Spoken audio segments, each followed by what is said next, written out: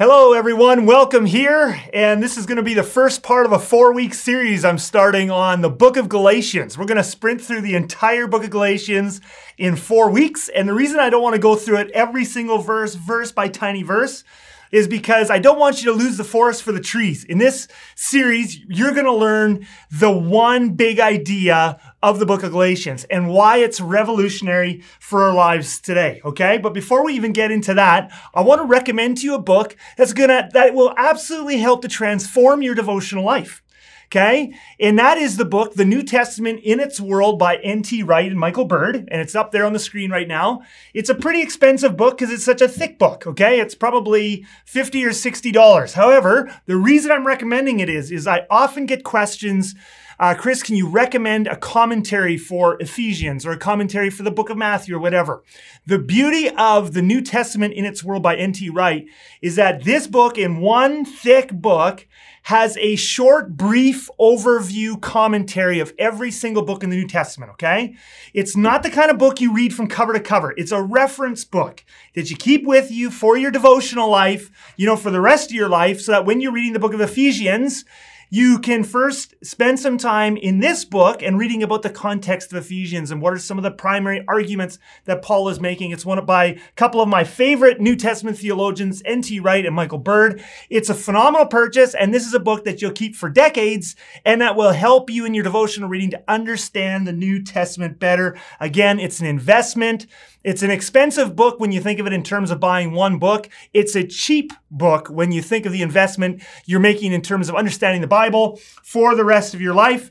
And it certainly is a book in some of N.T. Wright's writings on Galatians and the New Testament that are certainly helping in the formation of this series that I'm doing on the book of Galatians. All right. So in this first part of this 4-part series on Galatians, I want to answer 3 big questions today. The first question I want to answer is, what's the big idea? The big idea of Galatians is essentially one question, okay? There's one question this is the big question that Galatians is trying to answer, and that is the question, does a person have to become a Jew? Does a person have to obey all the Jewish laws in the Old Testament in order to become a Christian?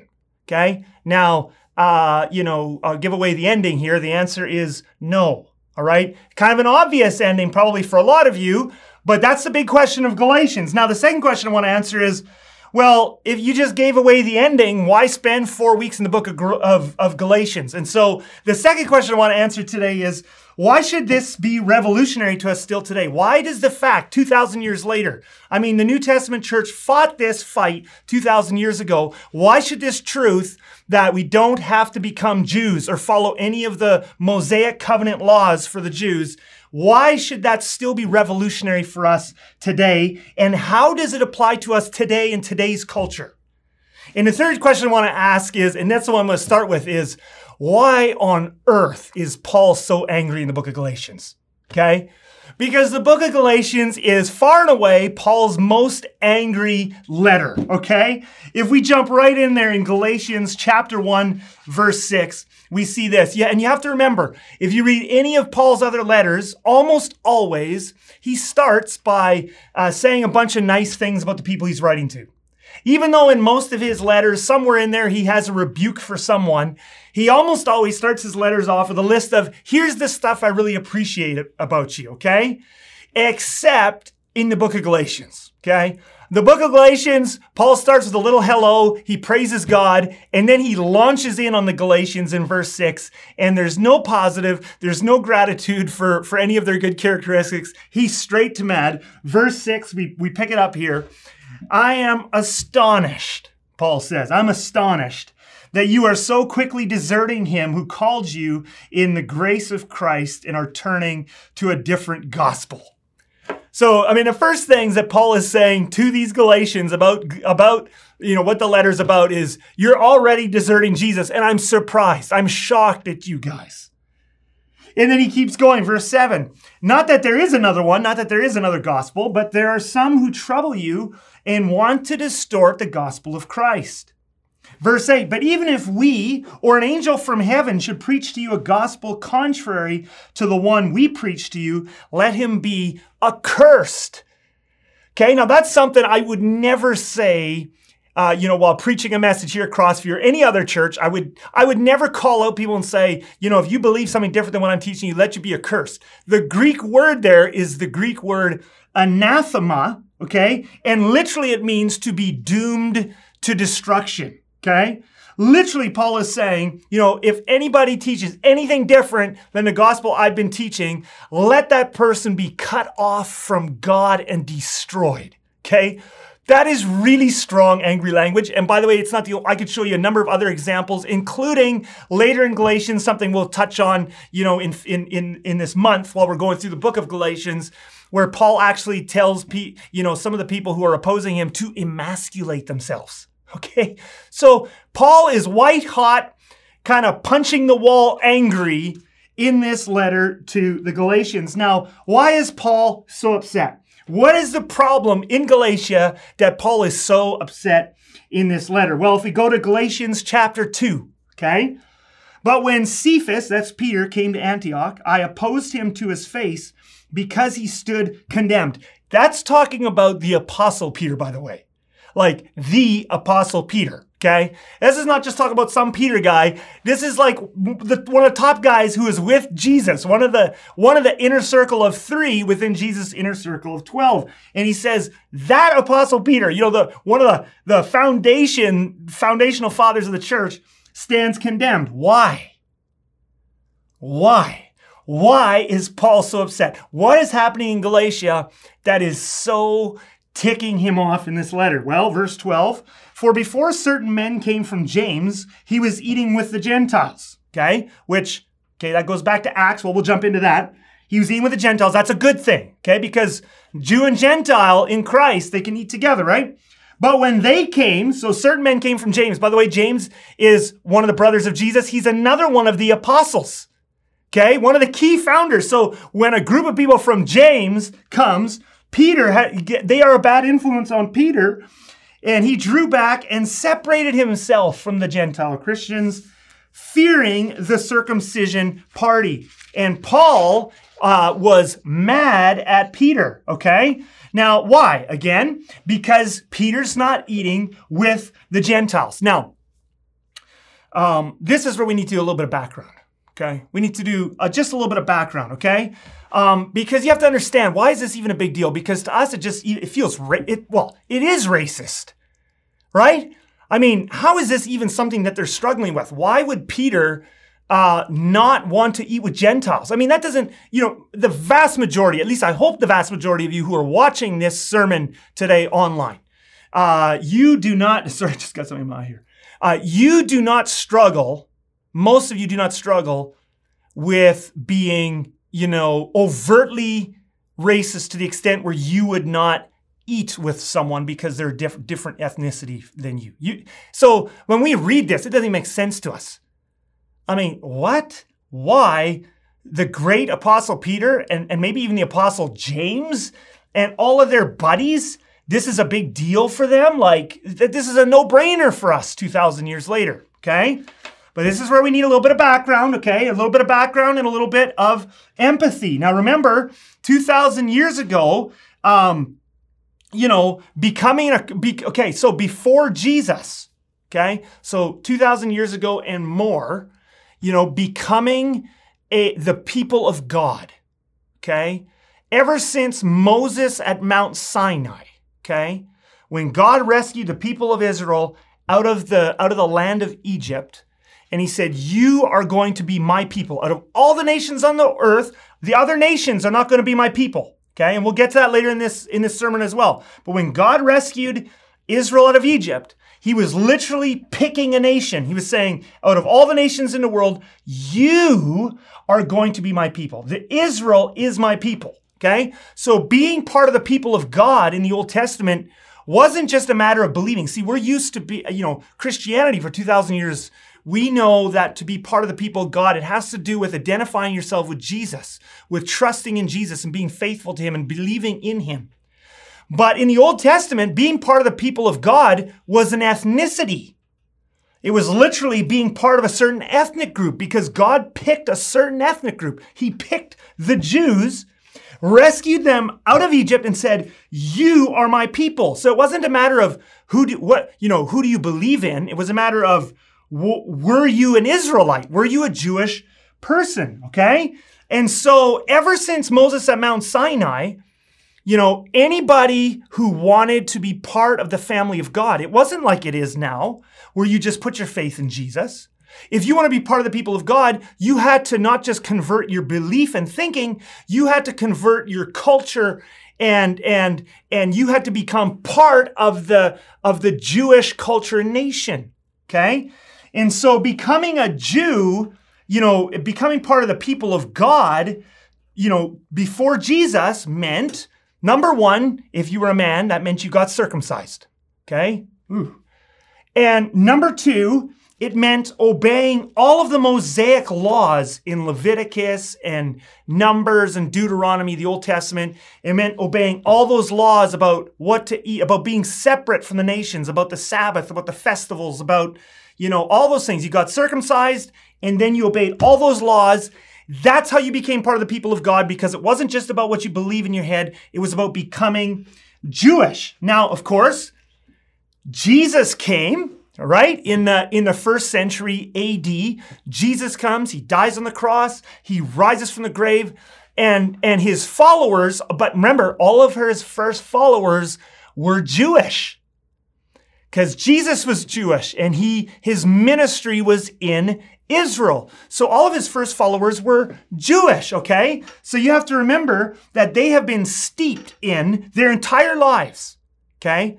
They did not grow up Christian like we have. They grew up being taught the importance of being Jewish for being the people of God. That's hard to let go of.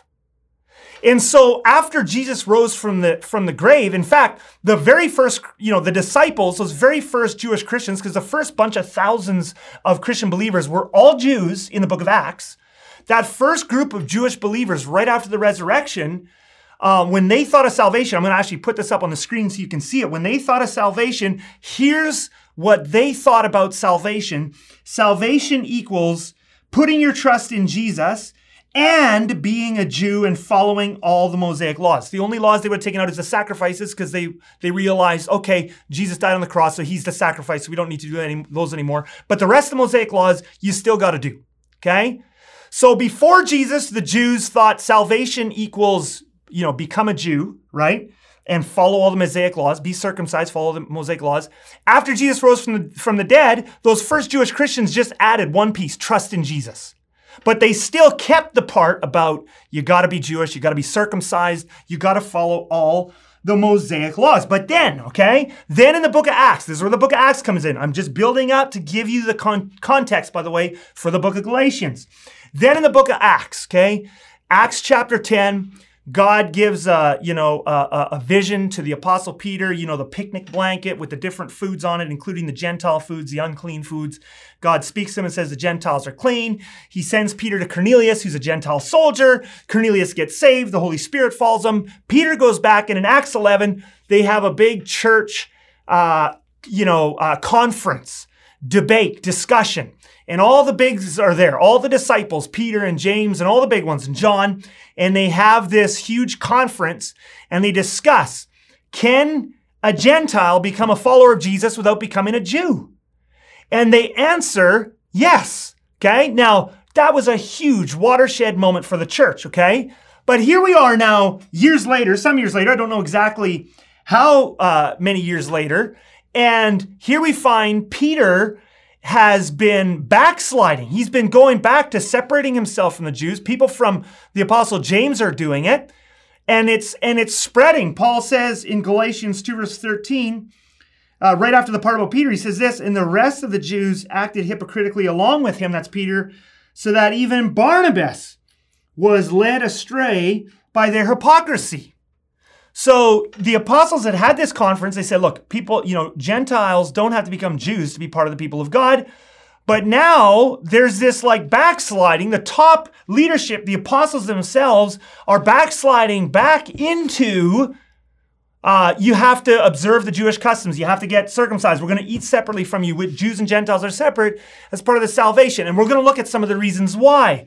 But imagine if nothing had happened. Imagine if no one had been there to stop them. Because if this is what the top apostles were doing, imagine if the Apostle Paul had not been there to stop them in this.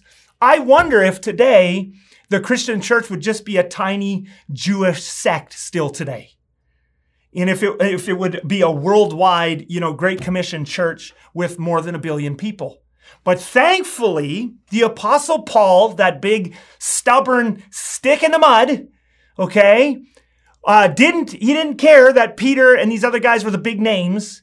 He stood up to them. So it says this in verse 14, "But when I saw that their conduct was not in step with the truth of the gospel, I said to Cephas," that's Peter, the apostle Peter, before them all, "If you, though a Jew, live like a Gentile, not like a Jew." In other words, Paul's like, I know, Peter, you're not doing all the Jewish customs and Mosaic laws anymore. How can you force the Gentiles to live like Jews? Okay? And this is right there, this is the big question of Galatians. Okay? This is the big question. Do you have to become a Jew in order to be part of the people of God? Do you have to follow the Mosaic laws, the circumcision, the Sabbath, the tattoos, the eating laws, all of that? You got to follow that to be a believer. And of course, you will already know what that answer is because we're not practicing Jews as Christians here at Crossview for sure. And there are very few of such Christians around the world today. But if you just hang on, I'm also going to show you at the end of this sermon why this message is still revolutionary for us today and how it applies to us today. Okay? But before we even get to, just before we get to that part, the revolutionary part of the message, because I know it's 2,000 years old, and I know, the Jew-Gentile thing, it doesn't feel like a big issue anymore in the church today, but there are some amazing things about it still today that I'm going to show you. But before we even get there, I first want to explore a little bit of the context. Why would what is going on in the Apostle Peter's mind? What's going on? Is the Apostle James part of this too? I'm not sure, but at least people close to him are. What is Barnabas? These are the people we respect. These are the people who wrote, chunks of our New Testament scriptures. Okay. What would cause them to be reverting back and being hypocritical on such an important foundational question that today we just take for granted? And I want to dive a little bit. I just want to do a little bit of a history lesson, a context lesson that is going to bring your New Testament alive. That when you're reading Paul's letters in your devotions, this is going to bring, the New Testament letters alive when you see the context in which these people were living and the pressure that was on them and why that pressure was there. Okay? And so let's start by talking, and this is so important to do right in the first message of a series in Galatians because it's going to open up the pathway for us for the rest of the book of Galatians, okay? But let's go back to Roman times, okay? What was life like in the Roman Empire 2,000 years ago? What was the worldview? Okay? And the first thing you have to understand, and this is huge, and it just pops up throughout the New Testament, but you have to understand, first of all, that living in Rome 2,000 years ago was nothing like, the worldview was totally different than it is today. It was nothing like living in society today. And that's why sometimes some of the things that happen in the New Testament and some of the things that Paul says, it's just like, what? Okay? But that's because life in the Roman Empire was totally different than today. And one of the big ways in which it was different, and one of the ways in which the worldview was just so absolutely almost opposed to how we think and live today in the 21st century, is that in Roman times, all over the world, but in the Roman Empire specifically, people had a very supernatural worldview. And what I mean by that is the Romans, just like many, and we've talked about this in some of the Old Testament passages in the ancient Near East, this is a bit of a different context, but some of the worldview is still the same, is the Romans believed very much in a pantheon of gods. That there were all kinds of gods out there, and that nature itself, they did not think scientifically, they did not think about things like gravity or forces of nature or, being able to scientifically study things. Everything was controlled by gods, and they had many gods, okay? There were gods that controlled the weather. There were gods that controlled, wealth. There were gods that controlled fertility, okay? There were gods for everything. There were gods of war. So if you were going to war, there were certain gods you would offer sacrifices to. If you wanted your wife to get pregnant, there were certain gods you would offer sacrifices to. If you didn't want to get sick, there were certain gods you would offer sacrifices. If you wanted to get better from a certain sickness, there were specific gods. The whole world was seen through the lens of many, many gods. And you had to keep the gods happy in order to have a good life. And so worshiping idols. So you have to understand that in Roman times, idols were everywhere. I mean, this wasn't like, nowadays we have different religions, and thank God we have freedom of religion here in Canada. That's a wonderful, wonderful thing. But it wasn't like that. Like, you can drive into Winnipeg and you can see various temples and various, buildings for different faiths. It wasn't even like that. It was everywhere. It wasn't just in a building here, a building there. That pantheistic religion was everywhere. Every house you would go into it would have household gods. Sometimes they even worshipped their own ancestors, but then each family would have certain gods that they were praying to for this or for that help in this area or that area and for luck in this area or whatever. Every house would have idols in it. Okay? If you wanted to be involved in business, in many of the cities, there were trade guilds. If you wanted to be a merchant or you wanted to work with fabrics or dye or whatever it is, you would have to join essentially kind of like a union, a guild, a trade guild. And that trade guild would be devoted to a certain god that they hoped would help them prosper in their trade. And so if you wanted to be in business, you would have to make sacrifices to those gods and do festivals to those gods. And there were special holidays throughout the year where the Romans would have to offer sacrifices to the gods. It permeated every area of life: civic life, business life, personal life. Okay? And the thing is, you were expected. Now, it wasn't just like a state religion in the sense that you were afraid the police were going to come and get you if you didn't do what you were supposed to, although it included that as well.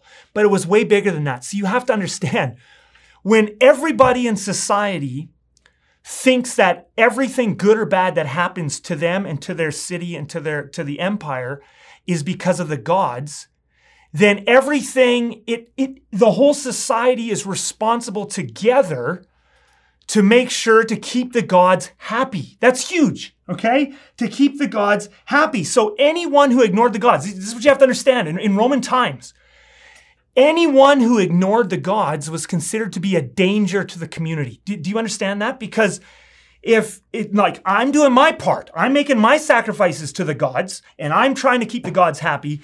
If my neighbor is not offering sacrifices to the gods and keeping the gods angry, I could suffer for that. There could be a famine on the city. They could get sick and I could get sick from them. A fire could break out. And so people were on the lookout as to, who's keeping the gods happy and who's not keeping the gods happy. Because if you didn't do that, then you were a danger to everyone. By the way, this is why some of the earliest persecutions of the Christians, one of the rumors that spread about early Christians in the first couple of centuries was that Christians were atheists. Isn't that crazy? We Christians, can you imagine an atheist today thinking that we Christians are atheists? And so that's crazy. We're not atheists, we believe in God. But because Christians didn't walk around bowing to all the idols and offering sacrifices to every different idols and participating in all the festivals and holidays to the idols, people started to say they're atheists, they don't believe in any gods, and it led to persecution because whenever bad things would happen in a place, it was easy to blame the Christians. That's why when there was a huge fire in Rome, Nero was able to easily blame the Christians. He said it's all their fault, and persecutions broke out. This is why, because that's how people thought. Now, there was one exception, and this is where the rubber begins to meet the road in terms of the New Testament, and so much context in the New Testament is going to happen. See, because in the Roman Empire, there was one exception. There was one group of people who was given an exception by Rome, a legal exemption from having to worship all the different idols and worshiping Caesar himself in the different temples. There was one group of people, a tiny minority group of people, who was allowed an exemption from all the pantheon worship. And that was the Jews. See, the Jews were incredibly, for centuries already, they had been known for this. They were incredibly stubborn that they would only worship their God, our God, the God of the Bible. They would only worship their God, the one true God of the universe. That's it. And they would worship nobody else. So eventually the Romans actually gave in. They said, okay, we're going to give you an exemption on one condition, okay? One condition, and that's the condition that you guys will pray in your official temple in Jerusalem for Rome, for the Roman Empire, and for the Roman Emperor. If you will pray regularly for us, you don't have to pray regularly to us and to our gods. And so if all the people in the Roman Empire, just one tiny minority gets an exemption, they don't have to participate in any idolatrous festivals or feasts that they don't want to if they're Jewish. Now, of course, this made circumcision even more important than it had been before. I mean, it was always important since God gave it to Abraham. But now in the Roman Empire, it became super important because now, you can't just have anyone saying, well, I don't want to participate in this because I'm a Jew. So you had to prove that you were a Jew. And people would ask because, it couldn't just be that everybody starts claiming this exemption now. You actually had to be Jewish to do that. Well, one of the defining traits of the Jews was circumcision. And so that was one way they could check, right? That's one way they could check is, are you circumcised? If you're circumcised, if you've gone through a circumcision, you're a real Jew, okay? And you get your exemption. You don't have to participate in these idolatrous feasts and rituals and holidays with us. Now, here's where the problem comes in for the Christians. So now, after Jesus rises from the dead, you have this new sect of what at first is Jewish people. And they're following the Jewish Messiah, Jesus. Now, the question becomes, are they Jews? Do they qualify for the exemption? Right? And this is important to the Christians because they're like, well, we follow the one true God too. And that true God is Jesus. So we don't want to, we can't bow to idols. We can't be worshiping idols. Okay. And so now at first it didn't matter. At first, the first group of Christians was just Jews. They were all Christians. And to Rome, it just looked like, well, that's just one more kind of denomination. That's just one sect of Jews within the bigger group of Jews. Okay. But now, as the church begins to spread out, and Paul in particular, the missionary, the missionary apostle, as he spreads over the Roman Empire, we have more and more and more non-Jews giving their lives to Jesus Christ and becoming Christians. And they're now claiming, all of these people are now claiming the exemption. They're saying, hey, we're part of the Jewish sect. We don't want to obey idols. We don't want to worship idols. We can't worship idols, okay? And so this created two sides of pressure now, okay? So let me help explain to you tons of the background of the New Testament right here in just one little piece. Now the Christians are getting pressure from both sides. On the one side, they're getting pressure from the Romans and Rome, who are saying, wait a minute, we don't want all kinds of people not worshiping the gods. Like, again, they're nervous. We can't tick off the gods. I mean, it was fine when it was just the Jews. Okay, it was just a pain in the neck trying to force them all to do this, and they wouldn't do it. So we made this one little exception, but we don't want to tick off the gods by including a whole big group of other people. So they have pressure from the Romans, from the Roman people, from the Roman government, from the Roman magistrates that, wait a minute, you guys, should you really be getting this exemption? But then they're also getting persecution and pressure on the other side from the Jews. Here's why. And this is why in the New Testament, some of these people don't understand. Were the early Christians getting persecuted by the Romans, or were they getting persecuted by the Jews? Were they getting pressured by, the Gentiles, or were they getting pressured by the Jewish people? And the answer is both. And the reason the Jewish people were frightened. They were frightened by this new movement of Christians, and they thought to themselves, like, we just barely have this exemption from Rome that we don't have to worship all these idols and we can serve God and have our temple. And if these Christians get too big and the Romans get upset, we could lose our exemption. And there was pressure from the Jewish side, there was pressure from the Roman side. The Jewish side is saying, look, either you're a Jew or you're out. We don't want to be associated with you. You're not part of us, okay? And then within that, okay, so now within that, now you have to understand the dynamic that's going on inside the church. Because you have many Jewish Christians in the church. People like the Apostle Peter and the Apostle James and Barnabas and all these people. You can now start to understand the pressure these guys are under. If we're going to keep this exemption, if we're going to keep the Jewish people happy, if we're going to keep the Roman people happy, maybe we should just emphasize our Jewishness a bit more. And I know, sure, God, we saw with Cornelius there, Acts 10:11, we saw that whole thing that, yeah, God's saving the Gentiles now, but is it really so bad if we emphasize, maybe the Gentile Christians should get circumcised. Let's observe some of the eating laws. Let's do these things and let's emphasize our Jewishness, okay? And you can understand now if you were in their spot. Wouldn't that be tempting? And second of all, why would it be a big deal? I mean, getting circumcised is a bit of a big deal, but at least, once you're through it and you heal up, well, hey, okay, you're not going to go to hell because you got circumcised. You're not going to go to hell because you follow a bunch of the Jewish laws and Sabbaths and festivals from the Old Testament. Why not just follow those Mosaic covenant commands and lighten the pressure from the Jewish side and the Roman side? Okay, and this is where Galatians comes in. Because that is the question. Clearly, that's what Peter's thinking. That's why he's sliding back. Clearly, that's what Barnabas is thinking. That's why he's sliding back. These aren't bad guys. Why would they slide back on this stuff? Why would they slide back into the emphasizing the Jewishness for salvation? So the question is, why would Paul be so upset? Why is he so worked up? Why not just allow for a bit of compromise on this? And they'll just go to heaven anyway, right? If the whole point is just about going to heaven, who cares? Follow the Jewish commands. Let's get out of persecution. But this is where you have to understand that it is not just about going to heaven.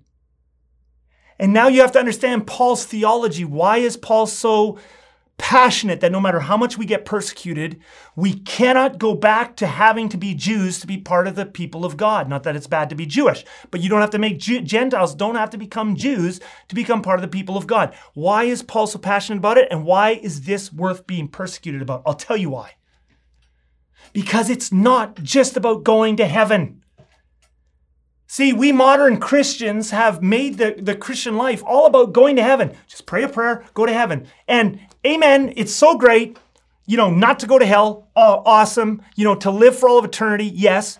But we have to remember, what I keep saying to you guys is, we're not supposed to be going away to heaven. God's coming to earth. But it's more than that. God's desire has always been to have a people to himself here on the earth. That's why he went to all the trouble of rescuing Israel out of Egypt.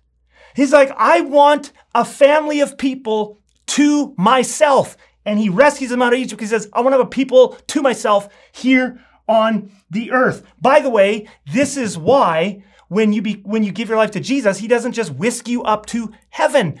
Going to heaven has never been the goal. You gave your life to Christ so that you could become part of his people here on the earth. And someday he's going to come to earth and establish his rule here forever where we will never die or sin again. But in the meantime, he already wants a people to himself right now. Think about this. Why didn't God, if God just wants us in heaven, why didn't he just create Adam and Eve in heaven to begin with? Why go through all of this stuff? I'll tell you why. Why did he create the earth in the first place? Because the earth is his place to live with his family. That's what he's always wanted, to have a family here on the earth. Now, Adam and Eve, when they sinned, okay, they broke up, they delayed the plan. God made the earth, the whole purpose of the earth, so that he could have a family to live with here on the earth. Adam and Eve delayed the plan. But God right away gets back, and now we're going to go to Genesis chapter 12, and I'm going to show you a passage that Paul is going to quote several times in the book of Galatians. And as we're going to see in these future weeks, it's going to be a core part of Paul's Galatian argument. And that is Genesis chapter 12, verses 1 to 3. Now the Lord said to Abram, and this is God's promise to Abram. This is, Adam and Eve have messed up a few chapters earlier. And now God is going to get back onto the plan of he wants a family here on the earth. And the Lord said to Abraham, and I will make of you a great nation, and I will bless you and make your name great so that you will be a blessing.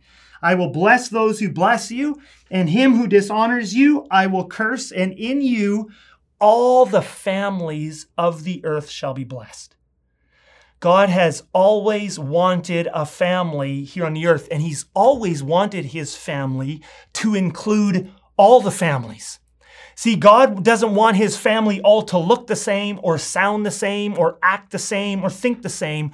God wants a family on the earth that is tied together by their love for him, but that involves every ethnicity and culture on the earth. Now, when God started this plan, so that's his big plan to Abraham right from the beginning. He says, I'm going to start my family that's going to include all the families. It's going to include all the families. I'm going to start my family through you, Abraham.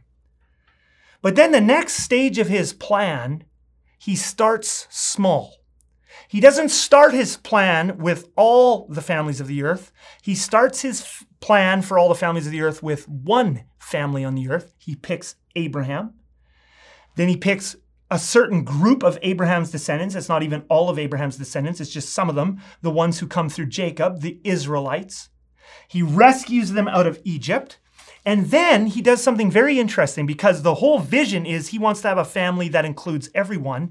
But the first thing he does when he pulls Israel, the Israel nation, out of Egypt is he puts a wall around them and separates them from all the other nations.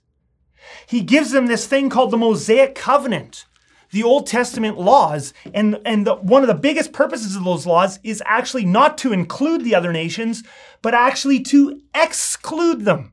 Read the book of Leviticus and how many times God talks about being separate from the nations. Okay?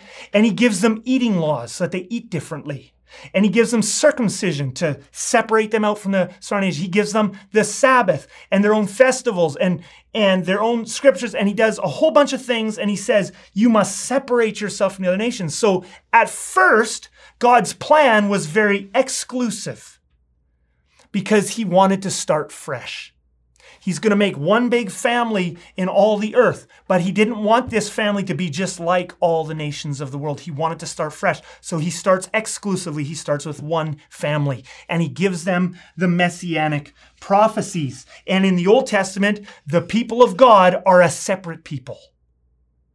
But then what's so exciting is when Jesus, and this is the thing that blows Paul away, and this is Paul's primary gospel when he talks about my gospel throughout the New Testament, the primary thing he's referring to is the fact that after Jesus' death and resurrection, the time of Genesis 12, the promise of Genesis 12 is finally here. The time of the new creation and the open family of God throughout the earth has finally come. There are no barriers. You no longer have to be Jewish or follow any of the Mosaic covenant in order to be one of God's people. Let me show you this in Ephesians 2, and then I will finish with a passage back in Galatians. Look at Ephesians 2. And this is what Paul is so energized about throughout his letters. Therefore, remember, he says in Ephesians 2, that at one time you Gentiles in the flesh, that's all of us who are not Jewish, called the uncircumcision, because Gentiles don't get circumcised, by what is called the circumcision, which is made in the flesh by hands. Verse 12, remember that you were at that time separated from Christ. So before Jesus came, the Gentiles could not be in the family of God, unless they switched nations and became Jewish. That at that time separated from Christ, alienated from the commonwealth of Israel, and strangers to the covenants of promise, having no hope and without God in the world. Verse 13, but now in Christ Jesus, you who once were far off. Okay, the promise of Genesis 12, I'm going to bring all the families into my family. And in Jesus, Jesus is the fulfillment of Genesis 12. Now you who are far off have been brought near by the blood of Christ, for he himself is our peace, who has made us both one and has broken down in his flesh the dividing wall of hostility. What's the dividing wall of hostility? The Mosaic covenant. It's the Mosaic covenant given at Mount Sinai that kept the Jews and the Gentiles separate. Look at this, verse 15. By abolishing the law of commandments expressed in ordinances, Leviticus and Numbers and Deuteronomy, that he might create in himself one new man, not talking about a human person here, but one new family, one new nation. That he might create himself one new family in place of the two, so making peace, and might reconcile us both, Jew and Gentile, to God in one body through the cross, thereby killing the hostility. Okay? Let me just review a couple things. I'm just going to put them up on the screen. The Mosaic covenant was just for the Jews. That was a covenant God made with the Jews. He never made that with anyone else. Okay? And in Jesus, his death and resurrection, the Mosaic covenant has been abolished so that there's no more dividing wall of hostility. So now anybody, now Genesis 12, we're no longer in the Mosaic period, we're in the Abrahamic period. In fact, this is, by the way, what the New Testament would call the end times. The end times started the moment the dividing wall came down. So now Jew and Gentile alike can be part of the family of God. That's the end times. The end times have been going on for 2,000 years. And the end times will only end when God fulfills everything by coming down to earth to live with us, Jew and Gentile, on the earth. Now, I know what some of you are thinking. What about do not murder and do not commit adultery? Some of the Mosaic commandments have to do with right and wrong. And certainly right and wrong still matter today, and we'll touch on that some more in Galatians, but the Mosaic covenant as a whole is gone. But now I want to finish this sermon with this. This is part one of our four-part series on Galatians. And some of you might be wondering, well, I just can't get that excited about Jew and Gentile together because I already believe that. I mean, I just grew up that way. That's obvious. Are there any other implications?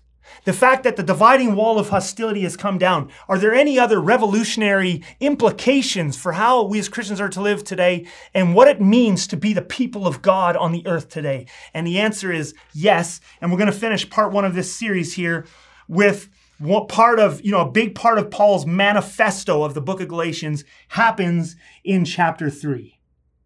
And Paul says this, he makes this, kind of stirring conclusive statement to his argument of Galatians. He says this, starting in verse 26 of chapter 3, "For in Christ Jesus you all, Jews and Gentiles, Romans and Israelites, Canadians, Americans, Hispanics, everybody, for in Christ Jesus you are all sons and daughters of God through faith. For as many of you as were baptized into Christ have put on Christ." Now look at this. Here, this is stunning. "There is neither Jew nor Greek." Okay, so we get that. Okay, anybody can be saved in Jesus. "There is neither slave nor free. There is no male and female, for you are all one in Christ Jesus. And if you are Christ, then you are Abraham's offspring." Remember, he's referring back to Genesis 12, when God said, through Abraham's offspring, all the families of the earth will be blessed. You get to be counted as part of that promise. That's what it means. You, because of Jesus, are now part of the God-blessing family of Genesis 12, heirs according to the promise. So what is the defining characteristic of God's family on the earth? According to Paul's big, statement here, what is one of the defining traits of the family of God here on the earth? And I'm going to tell you what it is. It's that we break down barriers. The family of God is for all. First of all, that starts with ethnic barriers. Who are we as the family of God? What does it mean? And the Galatians is diving into this. If it's true that you don't have to be a Jew, that ethnicity doesn't matter when it comes to being part of the family of God, then what does it mean to be part of the family of God? One of the things that defines us is we are the ones who break down barriers. That's what it means to be part of God's family. That's what God does. By the way, here in Canada, that would have huge implications for us as evangelical Christians and the Indigenous people of Canada. Isn't that true? Because if we are truly living, Galatians isn't just about Jew and Gentile. It's about Canadian and Mennonite and Indigenous and African and Hispanic and all of that too. It means there are no more dividing walls of hostility. And you know what that means as Christians? Rather than hanging on to our traditions and our commandments, the things we think make good Christians, are we on the leading edge of breaking down the barriers, for example, that keep us separate from the Indigenous peoples of Canada? Do we pray for reconciliation? Do we speak reconciliation? Do we love with a heart of reconciliation? Do we weep when we see the news of how we, and in many cases in the name of Christ, how Christians in the name of Christ have abused the indigenous people over the centuries. It's terrible. That's not what the family of God is. We are not exemplifying Christ. The family of God, we're here on earth to be the family of God. And what is the defining characteristic of the family of God? It's not the color of your skin. It's not your cultural practices. It's that you break down barriers. That means we embrace and love and pray for Indigenous, African, Hispanic, European, everything. Also has to do with gender. You notice gender is in there. There's no male or female. He's not saying that there's no gender, that there's no such thing as male or female. What he's saying is there's no difference. There is equality. There's difference in the sense of our bodies, but there's no difference in terms of respect. There's no difference in terms of love. I wonder again, how often over the centuries have we as Christians utterly failed to be the family of God on the earth because we've erected barriers? We've put women under men in the church, how often, and in the home. Paul says here, there's no male or female. In the family of God, we're breaking down those divisions. Women can lead, men can lead. Women can submit, men can submit. Both can do both, and both need to do both. And rich and poor treat each other with dignity. This is the big message of Galatians. There's no barriers. In God's family, how do we act as the family of God here on the earth according to Galatians? In God's family, power and fear. In God's family, that's a church. Power and fear are not used to control people. In God's family, we do not talk about submission in the sense that we want to lord it over. We don't talk, you know what, too often in church history, the church has emphasized submission, but it's always a one-way submission. Wives submit to husband. Churches submit to pastors. It's always a one-way submission. The church has preached lots of submission. Did you know that the Bible does not preach one-way submission like that? I'll tell you what the Bible preaches: mutual submission. It's not about pastors or leaders lording it over others and telling them what to do. It's not about husbands telling wives what to do. Absolutely not. It's about mutual submission. It's about us serving each other. That's the only kind of submission. The only kind of control that's okay in the church today is self-control. Not leader control, not husband control, not dad control. It's self-control. And so with that, we're going to explore many of the rest of the implications of this and the rest of Galatians in the next 3 weeks after today. But I want to give you a homework assignment since we're in Galatians. Let's dive into Galatians together this month. I would challenge you, if you can, read the first 3 chapters of Galatians this week. Read chapter 1 one day, and chapter 2 another, and chapter 3 another. Maybe if you get a chance, read through them a second time.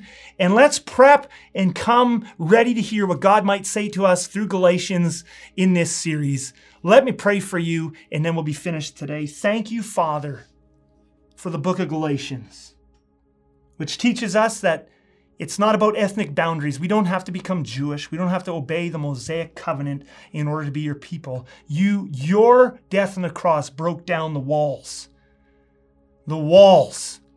of control and abuse between genders, between ethnicities, Father, between rich and poor. Father, we want to, at Crossview, be a church that lives this out to the absolute maximum. In Jesus' name we pray. Amen.